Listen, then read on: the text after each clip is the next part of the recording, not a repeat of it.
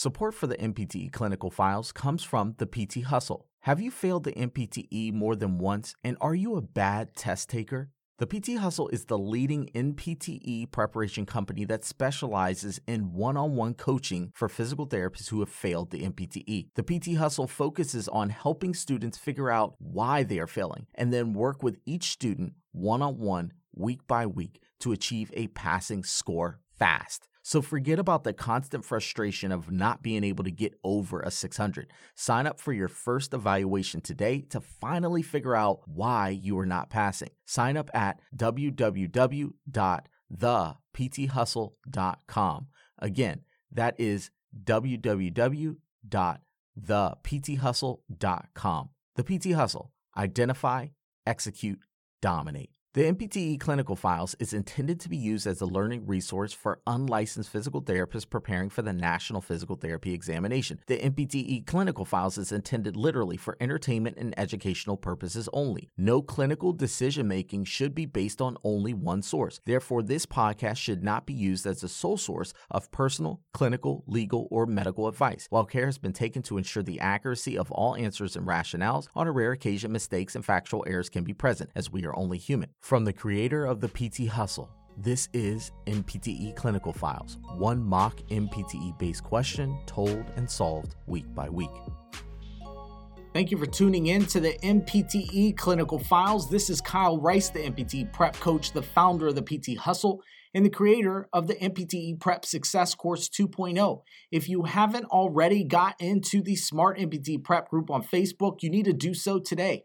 Each and every week, we go through tips, tricks, and strategies in order to boost your overall NPTE score, but to also improve your NPTE preparation. So join Smart NPTE Prep Group today, and I will get you in. All right, so this week, we're going to go through another clinical file with this patient, Jason. And Jason is being seen by physical therapy and being treated with therapeutic ultrasound to the lateral ankle following an acute inversion ankle sprain.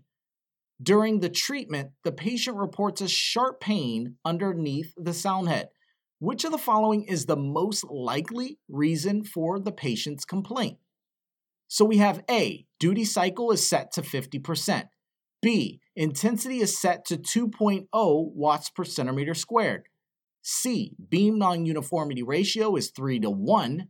And D, frequency is set to 3.3 megahertz.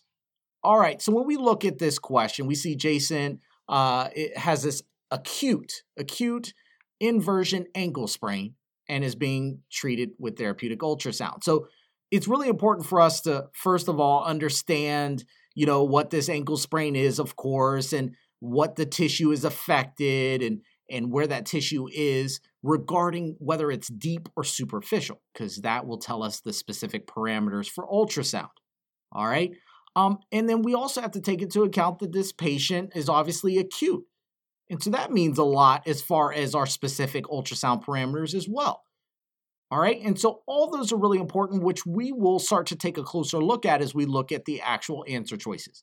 But let's continue down the question. It says, during the treatment, the patient reports a sharp pain underneath the sound head.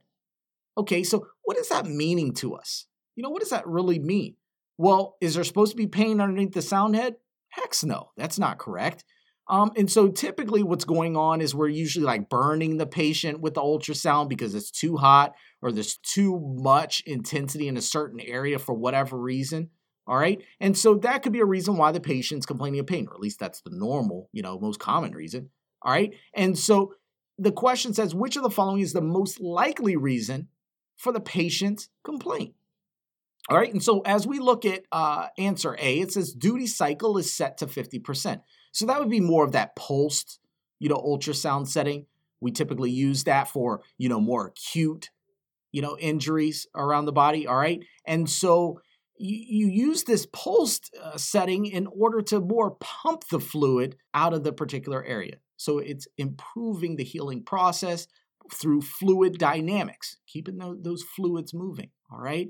And so the duty cycle being set at 50% is appropriate for someone who has an acute ankle sprain. And now it could be set a little bit less than that. It could be set down to maybe a 20%. That may be a little bit more appropriate depending on how acute it is.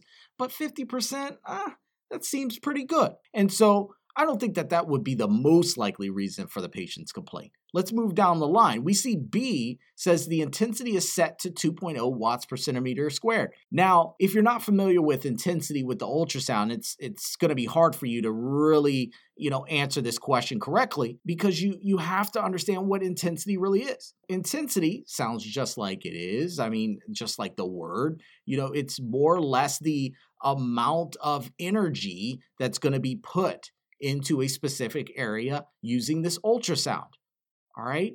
And then when we're looking at this, it's like, okay, 2.0 watts per centimeter squared. Well, is that too high? Is that too low? Now, I will tell you that the typical ranges for ultrasound usually are anywhere from like a 0.5 watts per centimeter squared up to a 1.5 watts per centimeter squared. So 2 is a little on this higher side, especially for someone with an inversion ankle sprain. All right. And so already B is looking like a correct answer, but of course, we always have to look at the other answer choices as well. So we see C, this whole idea of beam non-uniformity ratio is 3:1. Now, this really hangs a lot of people up and they get a lot of questions wrong when we throw in this term BNR, or beam non-uniformity ratio. Now, I will tell you that beam non-uniformity ratio is really talking about your overall intensity across the ultrasound head. Okay. And so, as you know, with ultrasound, there's going to be these sound waves that are transmitted by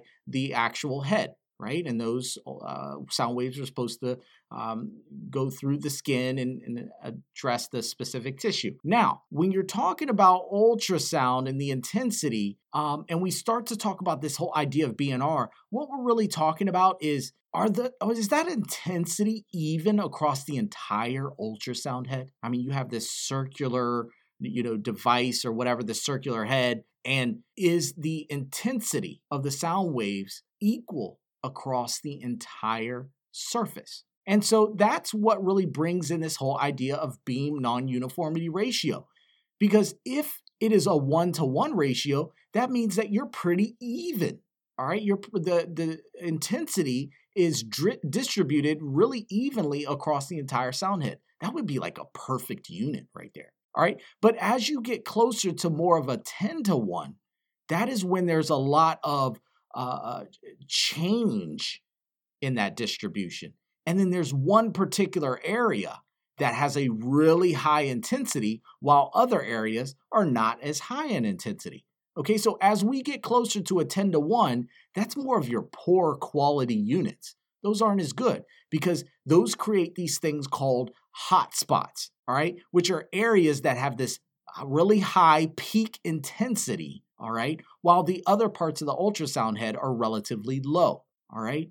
So again, as we get closer to 10-to-1, this is not a good thing. We don't want that. That increases the likelihood that we have these hot spots or areas where there's a lot of intensity, all right? And so there's a spectrum. It's called a BNR, or beam non-uniformity ratio spectrum. Now, as we're towards one side of the spectrum, which is that 1-to-1 even distribution, that is going to be your excellent units. It's really awesome. They're kind of rare to find. Okay, as we get closer to the 3-to-6, that's where most of your units are going to be at. And that's a 3-to-1 to a 6-to-1. Those are acceptable, right? Those are acceptable units. Now, as you get above that 6-to-1 and you start to move towards a 10-to-1 ratio, now that is when you get into more of your poor quality units. And now you're going to start creating these high level of hot spots that have a high chance of burning the patient. So make it known that everything below or at a 6-to-1 BNR is actually considered normal. And so when we look specifically at this question, we can say that the beam non-uniformity ratio of that 3-to-1 is within normal limits. I mean, that's a good unit. It shouldn't necessarily be that, it's C, or C is causing the patient a problem or causing the patient pain at this point. All right. And so we can eliminate C here. All right. And then we look at D. Frequency is set to 3.3 megahertz.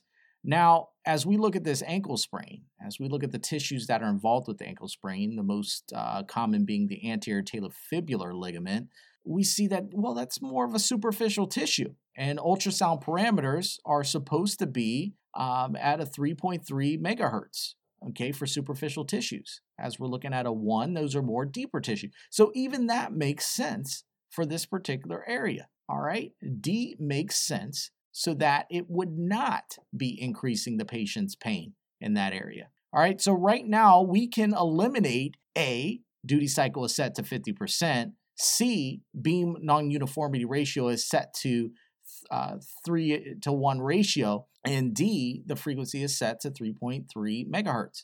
All right, so we can eliminate all those because they shouldn't be giving the patient any pain. But the one answer that can be definitely causing the patient pain at this point is that intensity being set to 2.0 watts per centimeter squared. And so that is our final answer here. Again, this patient, Jason, he had this lateral ankle sprain, lateral inversion ankle sprain. We're really looking at what can potentially cause the patient pain under the ultrasound head. And again, all these other answers are appropriate for someone who has an inversion ankle sprain. All right, so it's really important that you just understand what intensity is and understand what is normal, for this particular acuteness. All right, 2.0 is just too high for this, and therefore it is the answer. If you got that right, congratulations. But you definitely want to continue to take yourself to the next level and ask yourself, okay, if this patient had a trochanteric bursitis, or if we were dealing with subacromial bursitis, what would you use, or what would the actual ultrasound parameters be in those situations as well? You need to be ready for those MPTE curveballs, whether they're asking about the certain depth or the certain acuity of the condition. You need to be ready for each one of those. All right, so I cannot wait until our next MPTE clinical file next week. Have a good one. Thank you for tuning in to the MPTE Clinical Files. Support for the MPTE Clinical Files is provided by the PT Hustle. Have you failed the MPTE? What are you going to do differently this time to get a different result? You should try one-on-one coaching in order to get you the direction and structure that you need to be successful. Stop guessing whether you're going to pass on your next attempt. Sign up for an in-depth MPTE evaluation today to figure out the quickest way to passing the boards. Sign up at thepthustle.com/services. Again, that is thepthustle.com/services.